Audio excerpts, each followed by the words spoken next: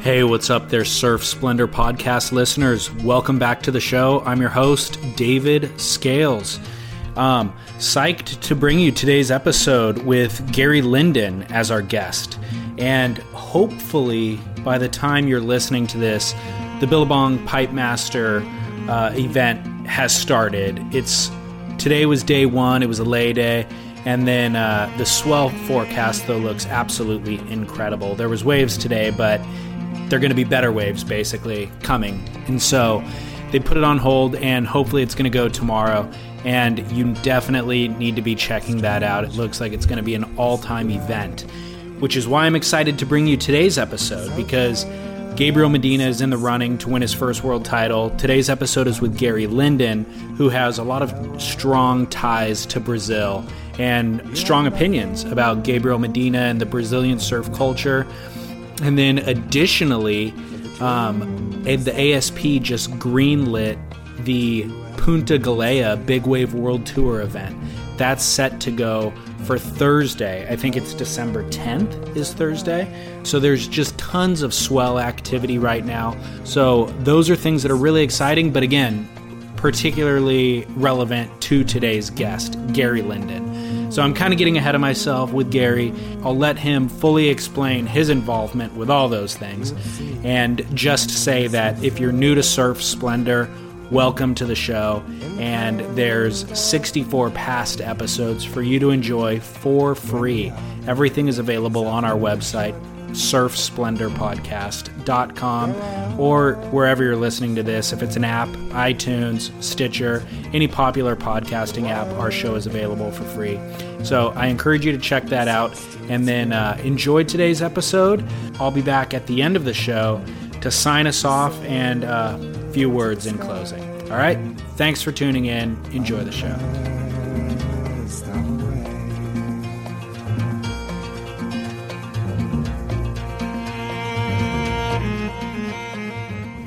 Well, I started surfing at 12 years old. At 15, I was in my first surf club, and I became the contest director. Oh, really? Yeah. At 15 as well? At 15. Oh, my gosh. So I started, learn how to rate the guys in our clubs. We had an A team and a B team. And, right. And so we could go compete and then learn to judge. And was that in San Diego? Yeah, or? in San Diego. Okay. I started out with the Las Olas Surf Club in 15, and at 17 I went to Linden Surf Club. And I shaped my first surfboard at 17, and also organized the high school surfing championships for Linden Surf Club in San Diego. Wow. So I went to the television shows, radio shows. I learned about sponsorship, organizing everything. So my life has been surfing, shaping, and contests, with a blend of everything, and that's what's kept me going. So I see myself as a surfer. You do. First and foremost. First and foremost, a surfer. Good. It's interesting that, there's a lot of shapers who actually don't surf. Or maybe they started off surfing, and I always kind of wonder about that. I don't know if that's prohibitive in the learning curve of shaping, if you can't go out and ride your own equipment, I wonder about that relationship. Well, I probably wouldn't buy a board from them. Unless they had surfed, Right. I mean, it's so integral to my surfboards. Yeah. Every board I make, I can ride. Right. To a reasonable degree of performance. So if it doesn't work, I'm not going to make it. So you've been making boards consistently that whole time? Well, I went to college at 18 for 2 years and traveled around the world a little bit after that. But by the time I started production shaping full time in Brazil in 74. Okay. So probably, I shaped. The first year was pretty busy because I started making the first short boards. The V bottoms that went from 9 foot to 8, and the shops weren't making them. So the only place you could get one was somebody garage shaping them. So did a lot of them, and then I went to college and dabbled a little bit. But I didn't go full into time in the shaping bay till I second time to Brazil and. I was married and I had to make a living, so jumped in the room. Prior to going to Brazil, when you were based in San Diego and you first got into shaping boards, who were your mentors or inspiration at that time? Well, the local guys like Mike Hinson and Skip Fry were the guys that really were, influenced everybody in San Diego. And Mike Diffenderfer came there late in the 60s, and Bob McTavish, that was the first board I copied. Skip brought it back from the Linden Surf Club trip to Australia, and everybody in the club got to try it, and it was just like so different. I had to have one. So how so? Oh man, it's just like we were riding 9-foot, some guys 10-foot boards, and then cut the foot off a foot off the back of it, and just loosened the board up, and incredible. These V-bottom things, they're so hard to turn and so hard to control, but if you get it on a rail, they just that full V, it just went straight up, and we were nose riding and trying to do these little turns, and all of a sudden these guys were just carving, and it was just different. I had to have one, so yeah, I made one. Right. And how was your replica? Was it close, or did it vary in some way? Or? Well, I didn't know what I was doing. Sure. I had my girlfriend's little brother sat on the other side of turned over picnic tables, and that was the racks. And he held the one side, and I sure formed the other side. So wow. It was pretty crude, but I went and glassed it and did a purple tint first try, and came out good enough that I traded that for a brand new 3-stringer Barry Kanayapuni Rick. Wow. So that just to tell you the value of having a short board. There weren't any. Right. So somebody wanted to give me this brand new board that I sold for $125 or something, which is, a top of the line board there then, and had enough money to buy some more blanks and get my business going. So I didn't do that bad. Wasn't as good as Skip's replica, the first one that he shaped that I copied. I didn't copy the direct one. I copied Skip's replica. Oh, okay. And but none of the boards were that. It wasn't that critical. Yeah. It was a good start. Interesting. I had the feel for it. What brought you to Brazil? I quit school after the 1969-70 riots that was up in Santa Barbara. Oh, okay. You were in Santa Barbara? Yeah, a student got killed. I was in the riots. The last quarter was martial law, and I just, I wasn't into, spending another couple of years in that environment. And at that time, you're young, you don't know what's going to happen. Right. So I started traveling, and, I'd work for a while and then travel. I went through South America or Central America and Mexico for a few months. And were you going just with the goal of surfing mainly? Yeah. Going for surfing. We didn't have any maps. We didn't know what was going on. But that's another long story. But who were you traveling with? Was it anybody whose names we would know? Or? No. Oh, okay. Went through Mexico. Went with my best friend. He's just got it. It's pretty off the track. Sure. And then I went to Europe, and I went to France, got to watch Mike Diffenderfer shaping in the Barlon factory in France. Oh, yeah. So you had already developed that relationship with him in San Diego when he was here? I didn't know, he was like, the icon shape guy, so I didn't know him too well, just knew mostly of him. Right. And, his partner at the time, Tony Channon, my second and third boards, I got to use Diff's templates and his, shaping his room and everything, So I had a connection there, but we weren't friends. Yeah. But when I took a board I made, and it wasn't the right board, and Diff was shaping there, so I went and got a board shaped by him, and I asked if I could watch, and he goes, yeah, go sit in the corner. And so on the days that there wasn't surf, I went and watched him shape. And he's the one that probably personally inspired me the most to shape, to be who I see myself as an artist. And Diff was an artist, He wasn't just a shaper. I'm not going to go in there. I'm not going to go in and knock out 10 boards a day anymore. Just not. I had to do it, but that was just, I see myself with the balsa boards, on the wood boards, and creating, art with it. And that's how I've approached it always. Mm-hmm. And not, whether I shaped the cleanest board or whatever, but I had the nicest form for my eye. Like Velzy always, and you read Velzy's book, he goes, I'm a terrible carpenter. I see curves, I don't see straight lines. What was it about Diffenderfer that made him an artist as opposed to other shapers whom you had worked with? I had never watched anybody really shape before. Oh, okay. I was self-taught. Yeah. So I did everything myself. But no, he had a block of foam. It wasn't a blank that's just shaped, and he had to draw the rail line and drew everything. And wow. He was shaping to live, not living to shape. Mm-hmm. Just like the same with the surfing. Yeah. He was traveling around the world, surfing and having a good time, and the way he could afford it was to shape.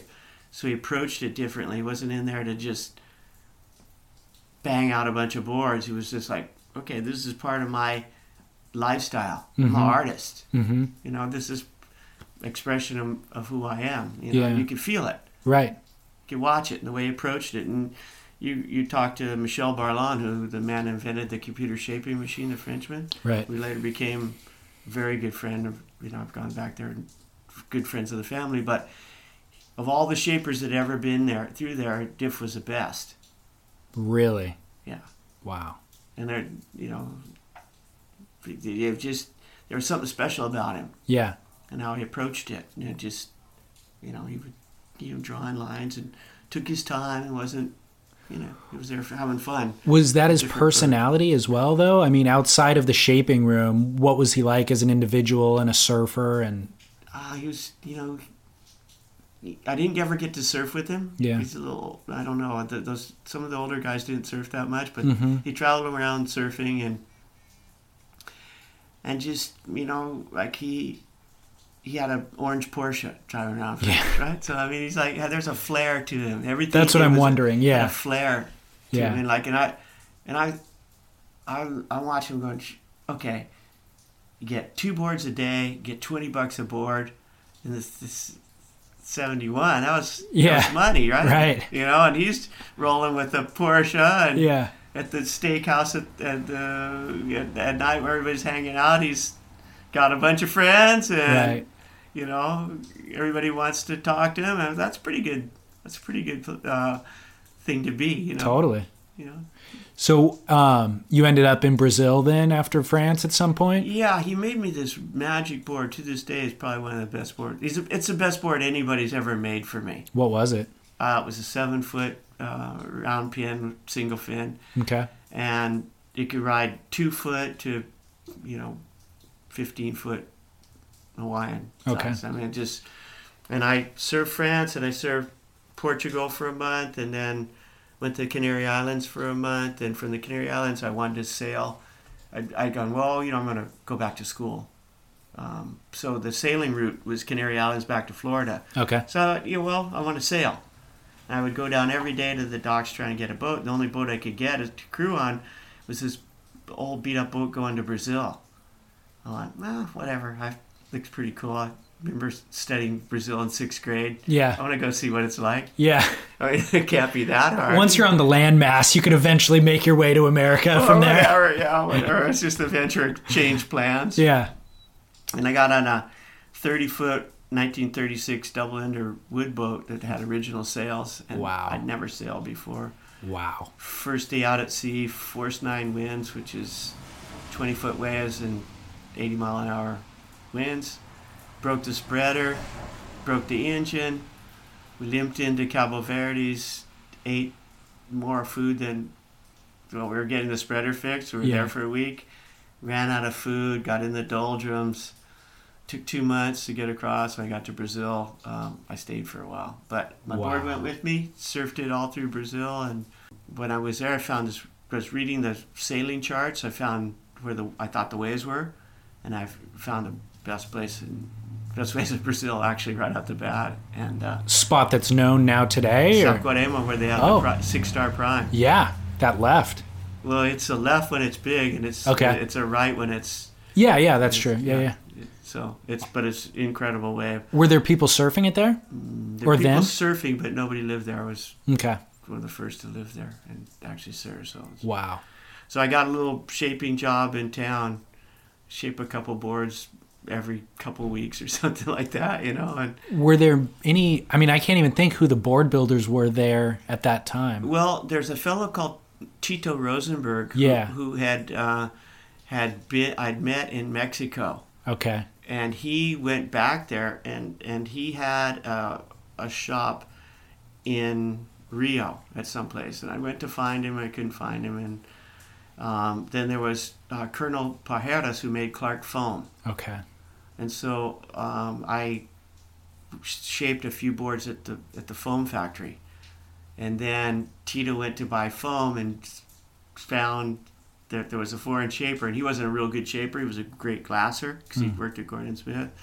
So we kind of hooked up then, and I, in the end, shaped some boards for him as well. I didn't realize Clark had a factory in Brazil. Yeah. Gordon Clark had gone all through South America on motorcycle, and he had a franchise in Peru and one in Brazil, but the Brazilian one outlasted the Peruvian one. How long did it last? It lasted until, I don't know when it was established, but I'm sure it was sometime around 64, 65, 66 maybe. And it lasted all the way till 74. It was 74 when I went back. My friend, whose father owned Coca-Cola, started Rogers Foam. And then they competed for a while, and then eventually he bought Clark Foam. Oh, okay. Got it. What your goal was to get back to America to go to school. When did your plans change and decide to stay in Brazil? Oh, well, I stayed 6 months, which was you get a 3-month visa, and then you renew it in 3 months. And I learned to speak Portuguese, and Okay. I really, the industry was just starting. I had the first foreign shaper to go there and shape, and there was a lot of opportunity. So I didn't have any money, so I came back to the U.S. and wanted to work for 2 years and get some money and then go back. During that 2 years, I became a bartender, and I met my wife, my future wife. We got married, went back on a sailboat with the other guy that crewed on the original sailboat. He was Canadian, and he came back, and his dad was a millionaire, bought him a sailboat. I came back, and I started washing dishes and had to work my way up to be a bartender. But anyway, he bought this boat, and we went back to Florida, and after we got married, and our goal was to sail back to Brazil. But we didn't get that far. We spent a couple months in the Bahamas and sailed to the Virgin Islands, and then from there, my wife and I flew to Brazil. And Okay. so that was our second time. So then we lived there 2 years. Okay. And Shaped boards while you were there. boards, And made a living. built a house. Still have a house. Oh, you do? Yeah, I still have my house. Near Saquarema? It's right in Saquarema. Yeah. Wow. Awesome. Yeah. Very cool. Yeah. So don't get to go back there that much, but over the years I'd go back and shape and put the money and build another room and fix the house up a little bit. So, Very cool. yeah. Do you spend much time traveling elsewhere in the world at this point, or? Well, I'm the vice president of the Big Wave World Tour, the tour I founded, and I go when there's an event. Cool. I go to the events, and once I don't know if that'll last forever, but if it does, so be it. If it doesn't, I plan to travel a lot, go back to Brazil. And I'm curious, leading into that big wave conversation, for me personally as a surfer, like I've grown up surfing, but big wave surfing is such almost a different thing entirely. I have a hard time reconciling my experience as a surfer with what Twiggy Baker is doing when he catches a wave. Tell me about how that evolved for you.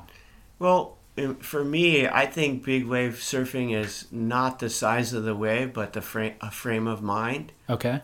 So I always sat out the back and waited for the biggest wave of the day. No matter when even if it was a 3-foot day, that's what If it was a 2-foot day, if it was a 10-foot day, whatever, I always sat out the back, waited for the biggest wave, because I was into, I couldn't sit inside, and I still can't sit inside and just, frenzy around on the little waves. I got to wait for the quality and the bigger one. And so that just gradually escalated, step by step, I just getting bigger and bigger waves. Yeah. And I think that's what it is for anybody. I think that's the core of it. That makes perfect sense, but there becomes a point in number of feet where it's a different thing, where on that 3-foot day, you catch the 5-footer and you're still doing turns like you would on the 3-foot wave. On the 15 to 20-foot day, you're no longer really doing those turns. The objective seems to change at some point. Is that accurate, would you say? Or I don't know. Just for me, I dream of these A-frame peaks, and they don't have a size to them. Yeah. I just, when I'm out at Todos, if it's 15 foot or it's 30 foot, it's like the same for me, When did you start surfing Todos? In the 80s, mid-80s. Who discovered that spot? In the 60s, the Linden Surf Club went out there on a south swell, and they surfed Torres Hammer, which they named, which is it's the left on the North Island, and we were surfing the rights on the North Island. It's left's on the South Island. We're surfing the North on the right island, where Killers is. Bud Holtz took tours out there in the 80s and late 70s, I believe, maybe, but not too much. There wasn't a lot of activity when I first started going out there. Yeah, that it seems so scary to hear those old stories, or like hear Jeff Clark, pioneering Mavericks with, now I'm just used to the rescue team being in the lineup and that sort of thing. It seems like such more courageous sport back in the day when there was none of the safety nets, I guess is what I mean. It was a lot more fun. Was it? Yeah. I mean, you didn't ride as big a waves maybe, but it was, you were more cautious. But, I mean, I think the big breakthrough was a leash that didn't break. Oh, yeah. Sure. That took a while, but you learn to swim and you learn to, take off on the right wave and not, just, go crazy. Tell me about founding the Big Wave World Tour. What was the need that you saw, and what was the purpose kind of behind that? And had you an interest in competitive surfing in general? And how did you connect all those dots? Yeah, like I told you, when I was in surf club when I was 15, so I was competed all through my teens, and there was no real path to follow to be a pro surfer. There wasn't any pro surfing. Right. So I was the original board of directors for the ASP back in the 80s when Ian founded, and I was judged for the IPS before that. But I judged, and I always stayed active, trying to contribute where I could to help create a sport. And I worked for 18 years with the ASP as volunteer on the board and was the president in the end. And when they moved to Australia, I suddenly had a lot of free time on my hands, and it was up and running. Surfing there, Kelly Slater and everybody had a profession, was all going, and everything was good. But big wave surfers still didn't have anything going on. And that was my passion. So, I started with Todos Santos, tried to get something going, and we got a contest organized there. Was going to be part of the ASP World Tour for the first event we organized, and then there was a merger that was going to happen that was in '97 with the ASP and a group called CSI, which was a media group, and they were going to be the sponsor for Todos Santos. 2 weeks before the event was to take place, the surfers didn't ratify the agreement, and they pulled the plug, and so we were left with all this organization and no event. So the ISA came along with Reef and Fernando, and the event went in '98. Right. And so from there, we had another one in '99, and then we did Madeira in 2000. And so I actually had a job with ISA, just trying to keep that event, Big Wave World Tour Team Challenge Championship. I don't know what it was. It was teams from how they have it all over the world. But that just kind of went by the wayside, and Red Bull in South Africa start sponsoring the Big Wave Africa, Red Bull Big Wave Africa. And they invited me down to be contest director, and I just did that for about 9 years. And during that time, developed my contest format, fine-tuned everything a little bit, interference rule, all that stuff. And I, just tried like crazy to get sponsorship for it. I wrote out a business plan in 2000, and I had it all. I had it in Portuguese and English, and it was really hard to sell sponsorship when you didn't have a product. I would think you do have a product, though. I mean, I didn't have a product. Okay, break that down. I think the product is the event. A event, but I wanted someone to sponsor a tour. Got it. So I didn't have a tour. So no, how can I? It's just. You had the idea of a tour, though, right? I'm sure you had stops picked out that you would like to go to. I had everything done. Right. But I didn't. But it had never happened before. It didn't happen before, and that's why they're got it. Nobody wants to be the first one to bet on something to come, or to believe in somebody who's financially has no clout at all, and is a surfboard shaper and has no, collateral. Yeah. Can that guy do it? Right. Who is this guy? Right. And so, it was in South Africa, oddly enough, and I was watching the Breaking Down the Doors. Yeah. Busting down the doors. Yeah. About the formation of the IPS. Mm-hmm. And I'd been around at that time, and just a light bulb went off in my head. Okay, I don't have to fund all these events. I just have to link them up and do a ratings. So that's what I did. I just went to all the events that potentially could have an event or had an event, and like we had Todos. There was an event in Peru. Along with Ramon and Quicksilver, we created the Ceremonial. So I had Chile, Peru, Mavericks had an event, so I got Mavericks and Todos, and all of a sudden I had a tour. Wow. And what year was that? It was in 2009, 2010. It's a lot of years in the making. It took me about 20 years, 15 years, so hard work. Wow. And that was the Big Wave World Tour. And then the ASP came along and decided to partner with you as well, right? Yeah, and that happened after we'd crowned 5 world champions. 5 world champs. Wow. So this is our first year with the ASP Good. Big Wave Tour. How do you feel about where it is currently and the direction it's going? I'm super stoked. Good. It was really, really a positive thing for me. I'd got to the point where financially, I just couldn't afford to carry it. It was, it was taking all my energy. I couldn't run Linden surfboards anymore, so I had almost no money coming in and putting all my energy into doing the tour, and I couldn't take it to the next level, which the ASP's able to do, bringing it to the public with their great webcasts and everything else. So, right. I mean, it's on the verge of being everything I dreamed it could be. When you're hiring for a small business, you want to find quality professionals that are right for the role, and there's no faster or effective way than through LinkedIn Jobs. Your time and capital are precious, and there is a powerful resource that can help you focus on what you're good at and integrate people into your team seamlessly to help grow your business. LinkedIn Jobs has created the tools to find the right professionals for your team efficiently and for free. LinkedIn isn't just another job board.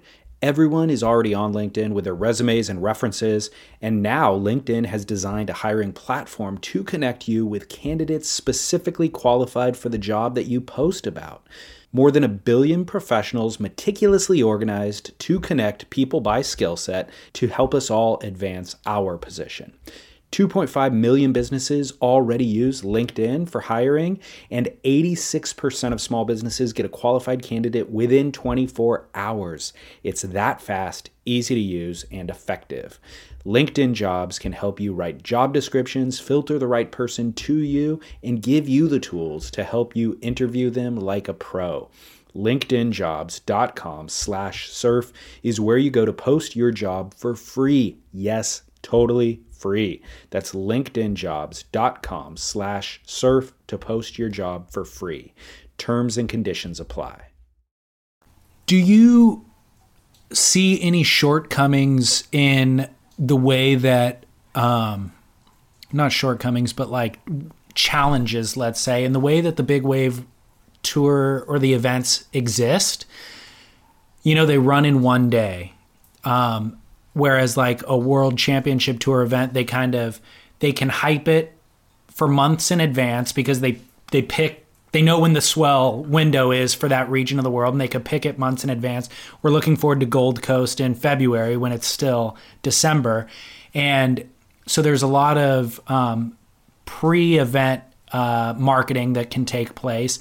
And then when the event happens, they stretch it over the course of a week or 2 weeks or whatever, and they seem to really nurture it and get a lot of, I don't know, marketing value out of it.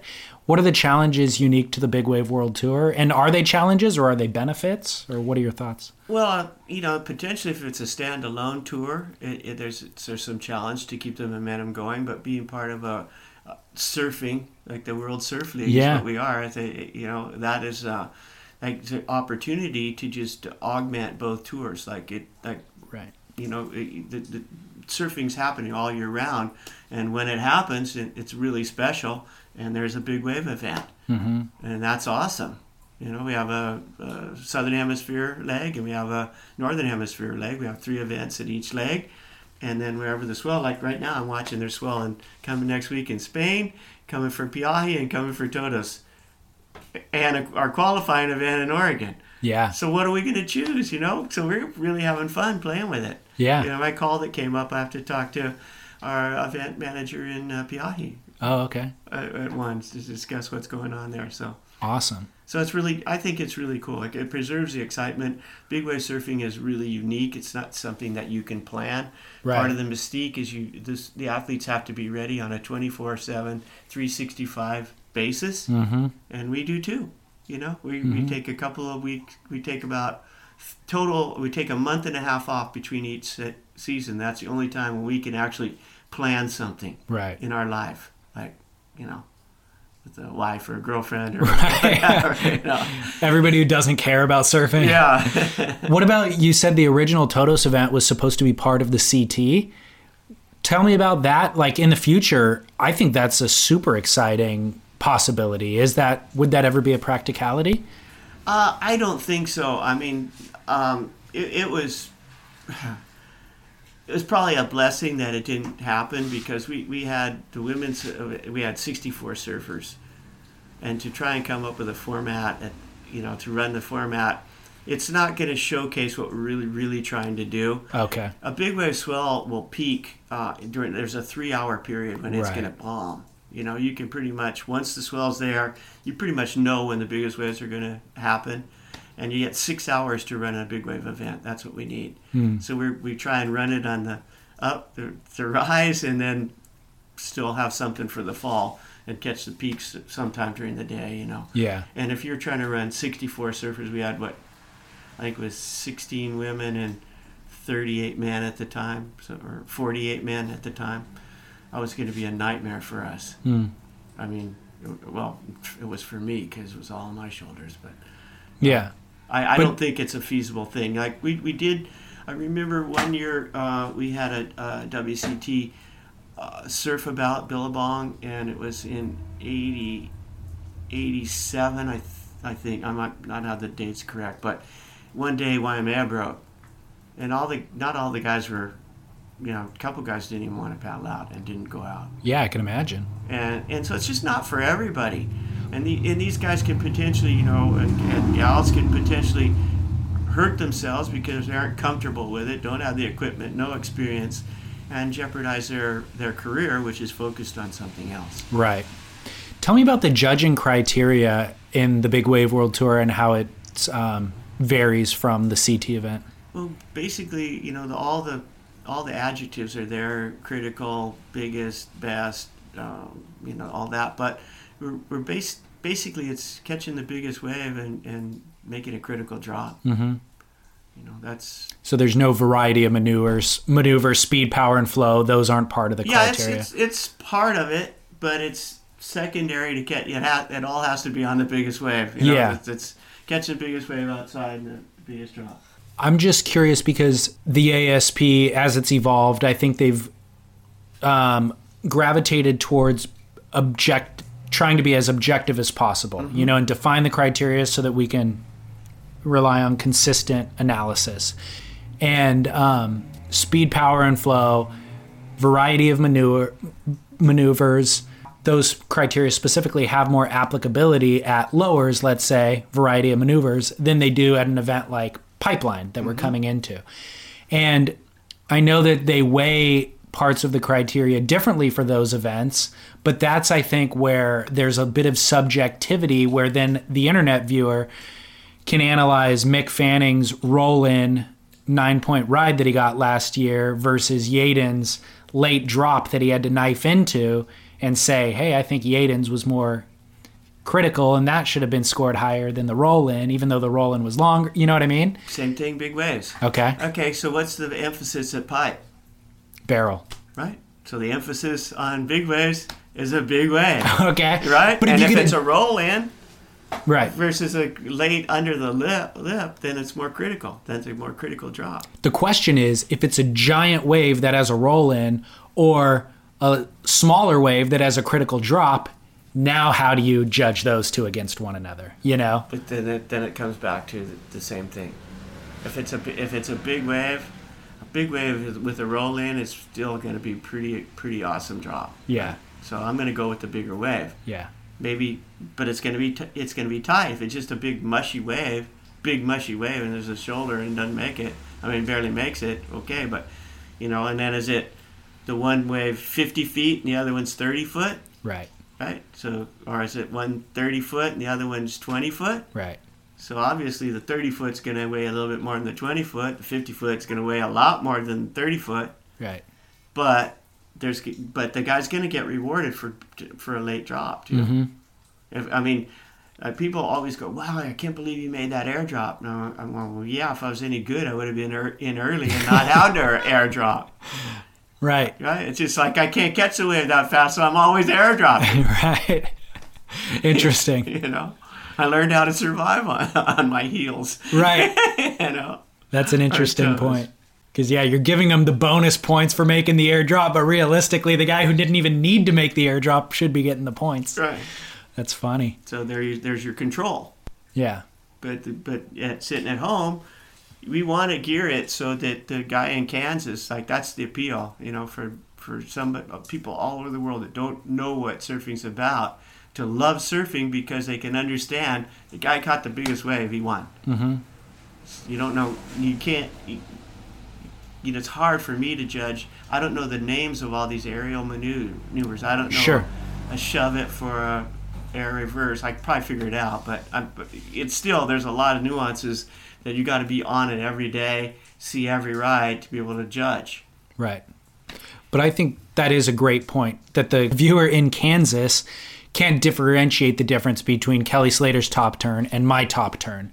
But when they see, Greg Long taking off on a wave, at Dungeons, they know what that's. So we have to preserve that a little bit. Yeah. So size, in a big wave contest by its title, it's a big wave contest. But I would think that would also open up a lot of new sponsorship opportunities.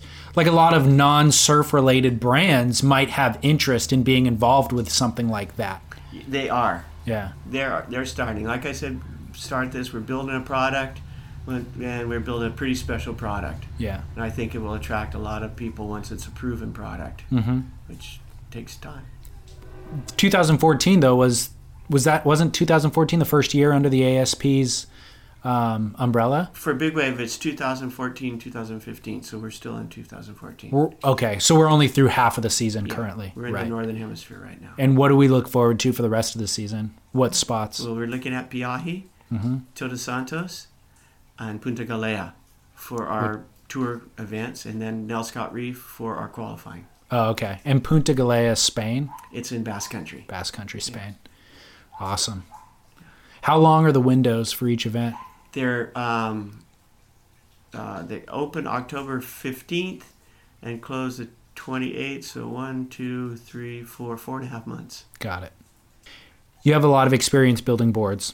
over the years, and you have a lot of experience working with different materials. I know, weren't you involved with Walker Foam at some point? Or? Yeah, when Clark Foam closed, Gordon and I had a falling out with Clark Foam, and he kind of blackballed me and said I could only, if I didn't just use Clark Foam, they wouldn't sell to me. So I said, okay, and started using Walker Foam, which wasn't a great business move, but I did establish a relationship with Walker Foam. Then Clark closed. I went in to help Harold run the business because he was in the hospital and his stepson was in China and there was nobody around and it was like panic up there. So, and I ended up staying and becoming general manager there for about the first year and a half. Oh, okay. So you were there for a year and a half? Yeah. Okay. And I also asked that just to kind of lead into what you had just briefly touched on, which was working with balsa, and I think you work with Century Plant too to build boards, right? Yeah. Uh-huh. Tell me about your experience working with that materials. Well, balsa wood, go back to watching, Diffenderfer in France, and, we grew up in San Diego. Diffenderfer loved balsa wood, so there was everybody of our group wanted to have a balsa wood board. Mm-hmm. And I got to watch him shape some boards in France, balsa wood. And when I went to Brazil, I was looking for balsa wood. And on the way home, I stopped in Peru to find some, to get enough wood to make a board. And this fellow from Ecuador came to Peru looking for a shaper. And so he contracted me to come up to Ecuador. And my wife was 6 months pregnant at the time. Wow. Because he had all this wood, and he go, you can talk her into staying and have the baby here. I'll shape the board. It's like, I'd love to. So he somehow did it, and I shaped about 100 boards.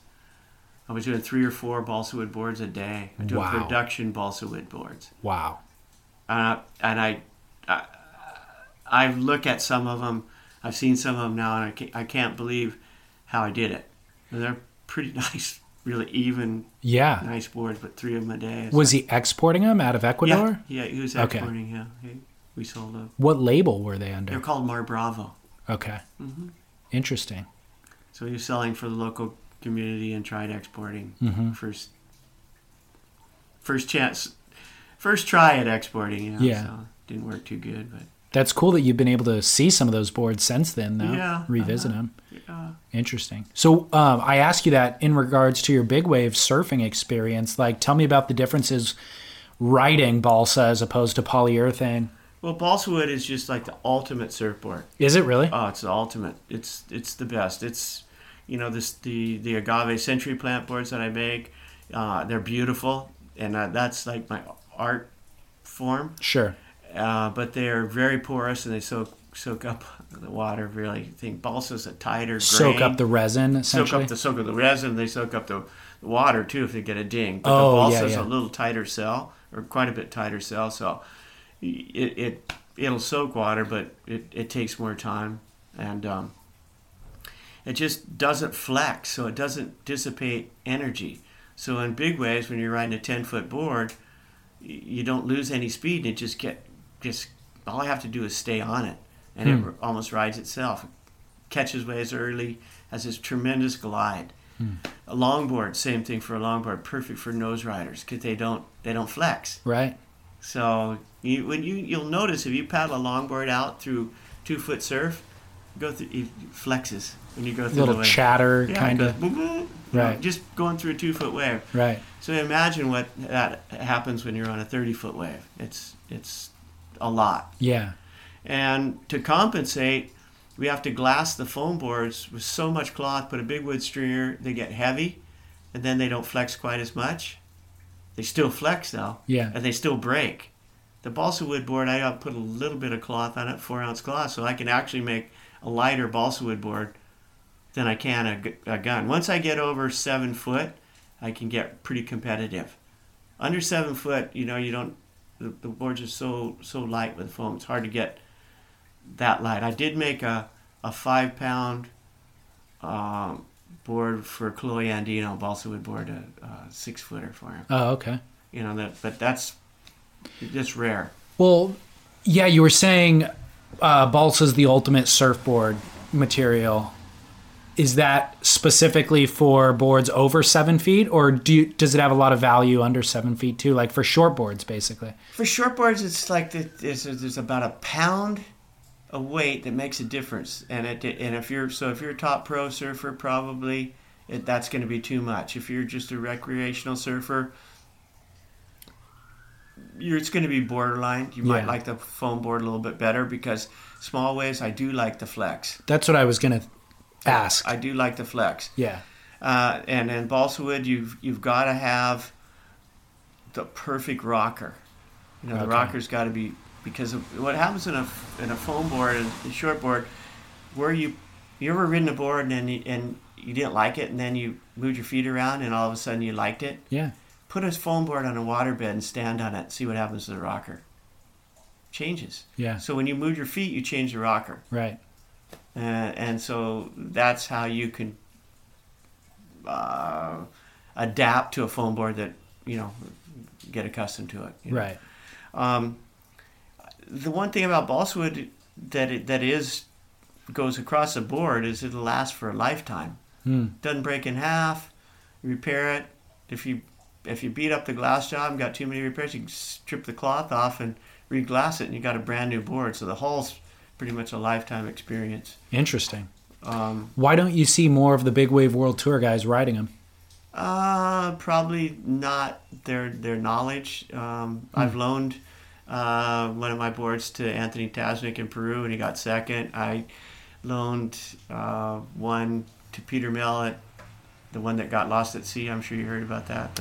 I'm not sure. We had the event in 2010 at Nelscott, and it was big. It was like 40 to 50 foot faces, and I loaned Pete my 10.6, and the cord broke and it went out to sea and was lost for 9 days. It went up. I put a reward out, and it washed up in a beach 60 miles to the north. No. Yeah, but before he did that, he got a 10-point ride on it. And another one of my balsa wood boards on that event was used by Carlos Burley, Marcos Montero, and Jamie Sterling, and Jamie rode it in the finals. So like each heat, they would pass it off to the next guy, basically? Yeah. Crazy. Yeah. So, and then in the price, I mean, they're not cheap. They're not cheap. Yeah. So, $3,000 to $4,000 for a gun. It's a shame to see it get lost at sea. It's an expensive. I got my back. Yeah. And patched it up and rode one of my biggest waves the next season at Todos. Did you? So, yeah, it's ridden my biggest wave. That board is when I lost it, realized it was my most prized worldly possession. Really? Yeah. I've ridden my biggest wave at Todos, second biggest wave at Todos, my second biggest wave ever at Dungeons. Nelscott Reef, at one time I'd ridden the biggest wave at Nelscott Reef on that board. Then I've ridden Mavericks at solid 20 foot, and Lanada Bay at 20 foot, and Waimea Bay. So I've taken it all over. Not to mention the legacy of people who have ridden it in addition to you. Pete Mel getting a 10 on it is kind of a cool thing too. Yeah. What's your favorite big wave spot? I mean, you just named a who's who of big wave spots. What spots do you like the best? Well, now I'm always kind of partial to Todos because I know it so well. Well, I'm sorry. The reason why I ask that is because the guys who grew up in Mavericks love Mavericks. The guys who grew up at Waimea love Waimea. But I think you're one guy who's had such a worldly experience that you can really speak to.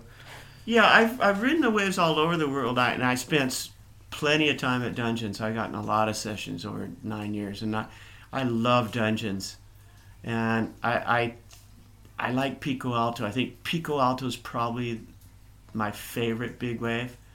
I mean, it's such a long ride, but I'm so much more comfortable at Todos right now, especially right now. I'm 65 next week, and I got a hip, bad hip, and it's starting out, and I want to be comfortable, and I love Mavericks too. It's just that there's so many guys out there right now. Yeah, and if I surfed it every day, I would know who's just sitting and who's going, but I don't.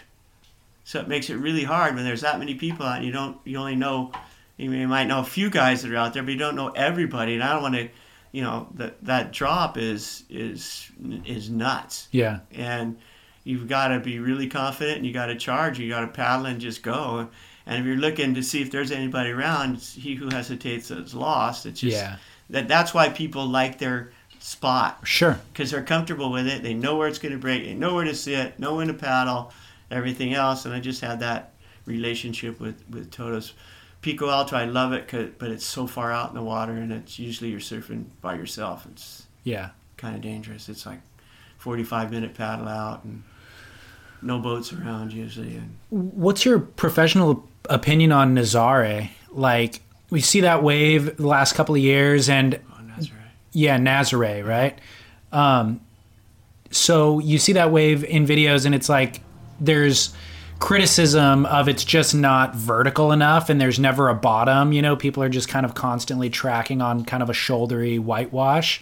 What are your thoughts on it as a big wave? And well, I think any big wave you have to ride it to give a real opinion. Oh, okay. And I don't think anybody that's actually been out there is calling it soft. And those that are probably should go ride one and tell me. Well, does it have the potential to fit into the Big Wave World Tour at some point? I'm not so sure. It's all toe in at this point. The problem with the Big Wave contest is you have to, do heats with the format we have of 6 surfers, and they all have to be catching at least 2 waves, or at least 3 of them have to catch 2 waves. Sure. I don't think that's going to happen paddling, because in a beach break, it's the same thing as Puerto Escondido. Yeah. It's just, you see the wave that Greg Long caught, and it's a legit 40-footer. And but how many waves actually got ridden that day? And probably 3 or 4. Right.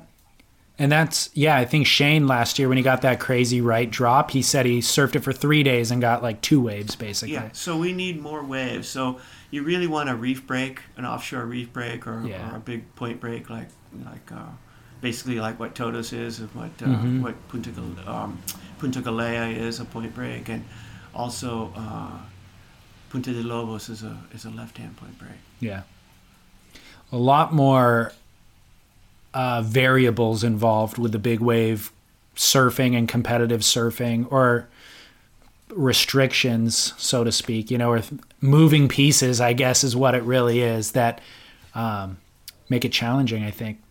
It's extremely challenging, and it's I've always approached it as like guerrilla warfare, just small band, and now we've got a large army. Right. It's a little bit more complex, but that's really the only way to bring it to the people at home with a nice webcast. So we'll figure it out. Yeah, awesome. Based on your experience in Brazil and this world title race coming up with Gabriel Medina's in the pole position, potentially could be the first Brazilian world champ ever. What are your thoughts on the event? And do you have any insight at all into Gabriel himself? Yeah, well, I'm hoping that Gabriel wins. Do you? Yeah, I really, I love surfers from every place, but I have such an affection for Brazil and their passion and their drive for sport. And I just think that they deserve it. It's probably per capita, it is the strongest surfing nation in the world. Yeah. They've got all this coastline, and they love sport. Right. They're the football, they're fanatic about football and surfing. And I think surfing is number 3. I think tennis is number 2, but surfing is right in there. And, I met Gabriel Medina in Ecuador in the ISA World Junior Championships, and I was commentating on that. And, I knew the coach, and I knew all the Brazilians, so I watched him, and I just went, gee, this guy's... when I first saw Kelly Slater, I went, world champ. I first saw Andy Irons, I went, world champ. I first saw Gabriel, I just went, world champ. Really? Yeah. He's 15, and he's just... all of those people that I just mentioned, Andy and Kelly, when they surf, the board is just part of their body. Yeah. It feels like an attachment. They're never it's just like a limb or something, and that's how Gabriel was, and I got to go in to the meet with the team after that, and there with the coach and introduce the kids, and they were just so tight, all of them they were a team, and that's what Brazil has over Mexico for say. Mexico's been surfing longer and got better waves, and there's no world champion in that future right now, because they're all state, like it's all or local community. They don't see the bigger picture. Okay. They see Mexico. Interesting. Brazil sees Brazil. Right. They're going to win. We're surfing against Peru. We're going to stomp you guys. Australia, it's all of us. Yeah. And Gabriel's just such a nice kid. Is he? Such a good vibe, and such just a warm, genuine person. And I just think he's going to be, a great champion. And you watch him when he surfs the heat. Chiopu, this year is just like he saved the best for last.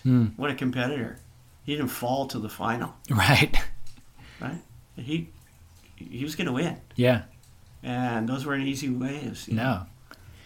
Why do you think Brazil gets such a bad rap?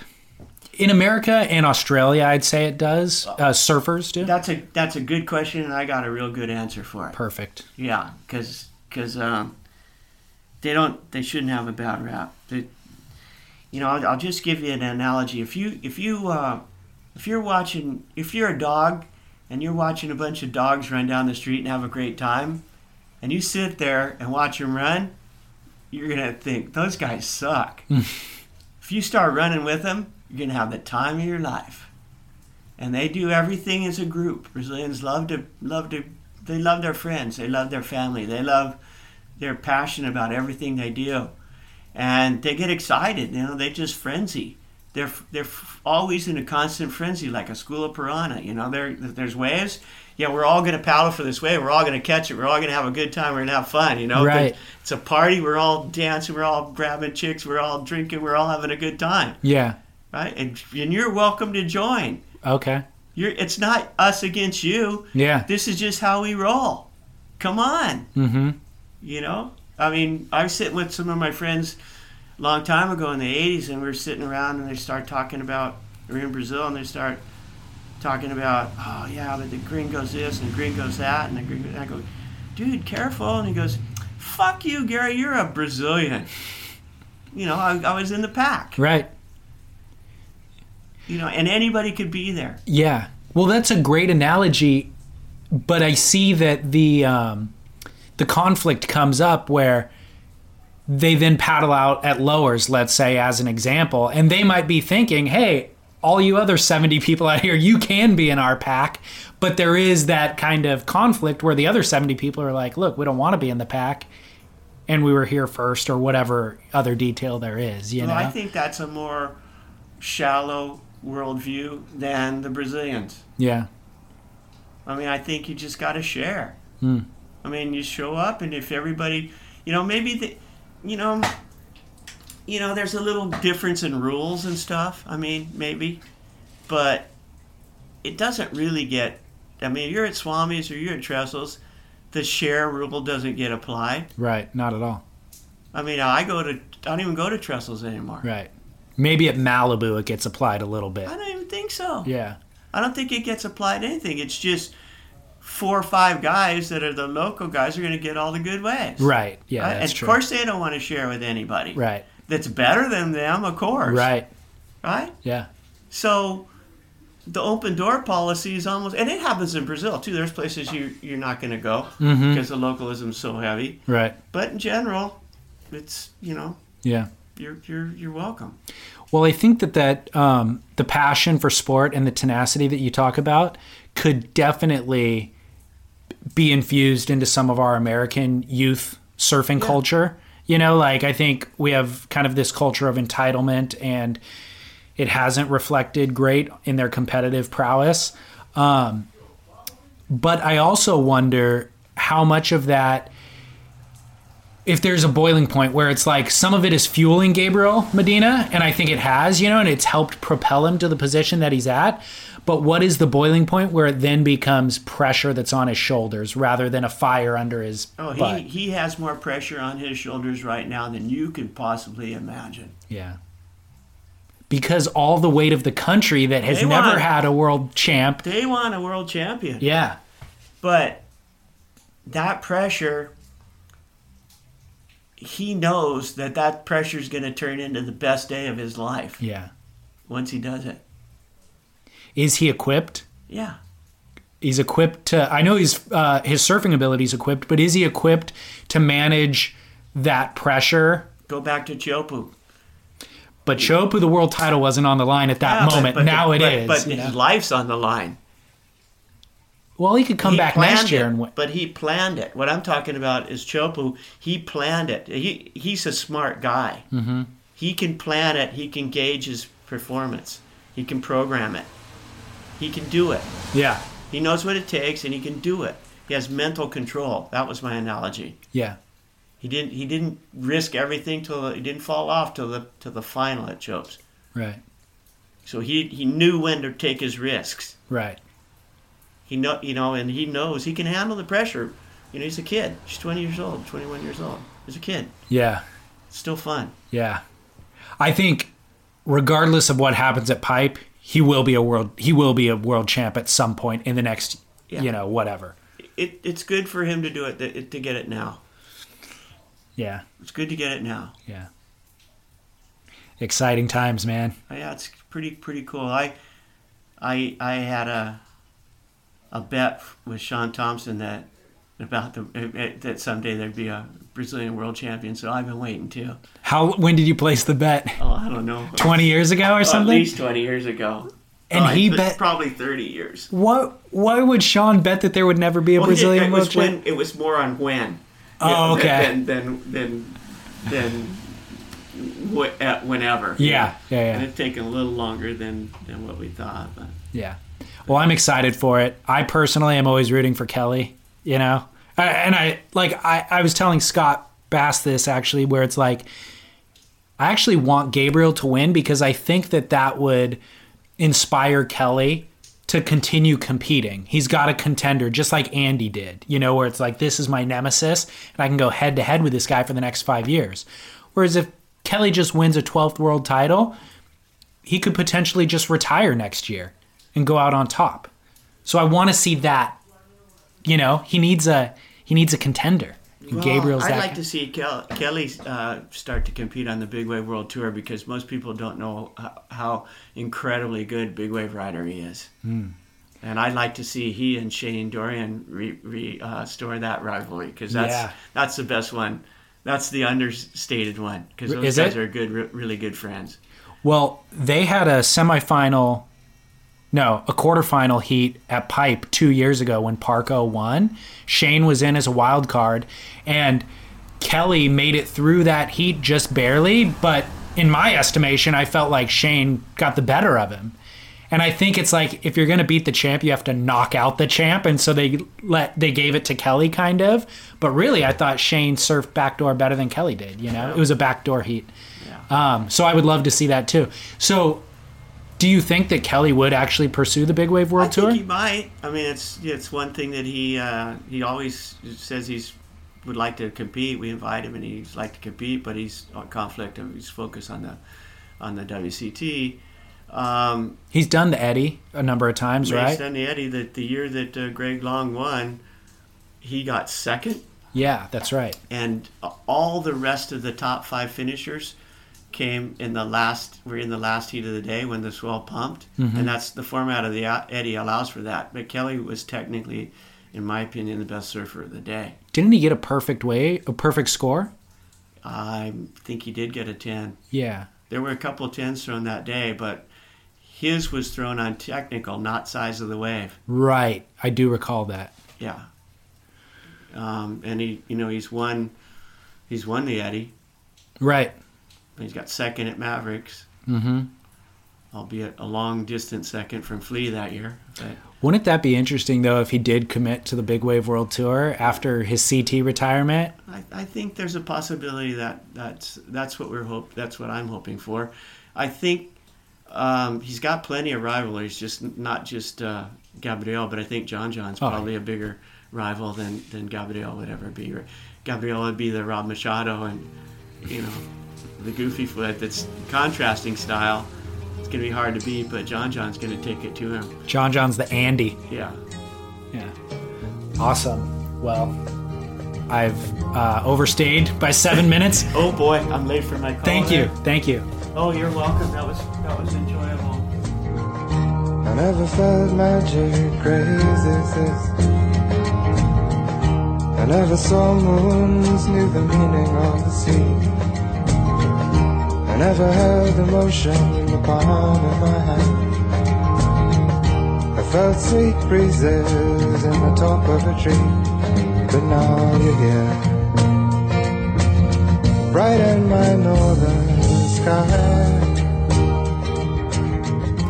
You can learn more about Gary's surfboards and even get in touch with him through his website, lindensurfboards.com, although he's probably en route to Spain right now for the Punta Galea event.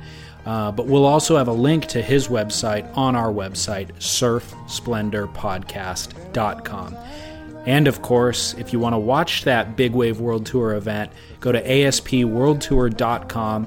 They'll be streaming everything live, but they'll also have recaps and a heat analyzer so you can watch the entire event after it airs for free on demand at aspworldtour.com. And of course, the big grand finale showdown of the ASP Men's World Championship Tour at Pipeline is happening this week that we're recording this episode. And really, I mean, just the highlight of the year. It's what it all comes down to. So definitely check that out. Thank you so much, Gary Linden, for taking the time. He was actually fielding calls. You could probably hear his phone buzzing throughout the interview, and he was kind enough to actually not even pause the interview and just deflect all the calls, let them go to voicemail. But I mean, literally, it's a who's who of Big Wave World Tour surfers and important people and decision makers with the ASP that are trying to get a hold of him, because obviously, as he mentioned, Piahi was potentially going to happen and a number of different events throughout the world. So busy time for Gary during the recording of this. So huge thanks to Gary, and of course, thank you to the listeners, to you, for tuning in to Surf Splendor, and more importantly, just for sharing the show. I always say that, we are reliant upon you to help grow the show.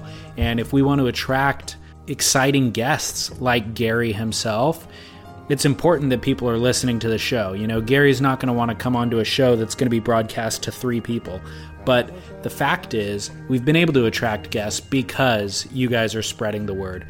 Todd Glazer emailed me from Hawaii and said that he had a number of people who have come up to him in Hawaii saying that they really enjoyed his episode.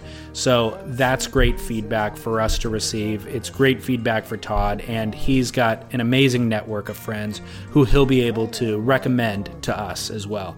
So continue spreading the word, help this thing grow, and that is all that we ask of you. We'll continue producing the content. So thank you once again for always listening and always supporting. I'm your host, David Scales, saying, until next week, ciao.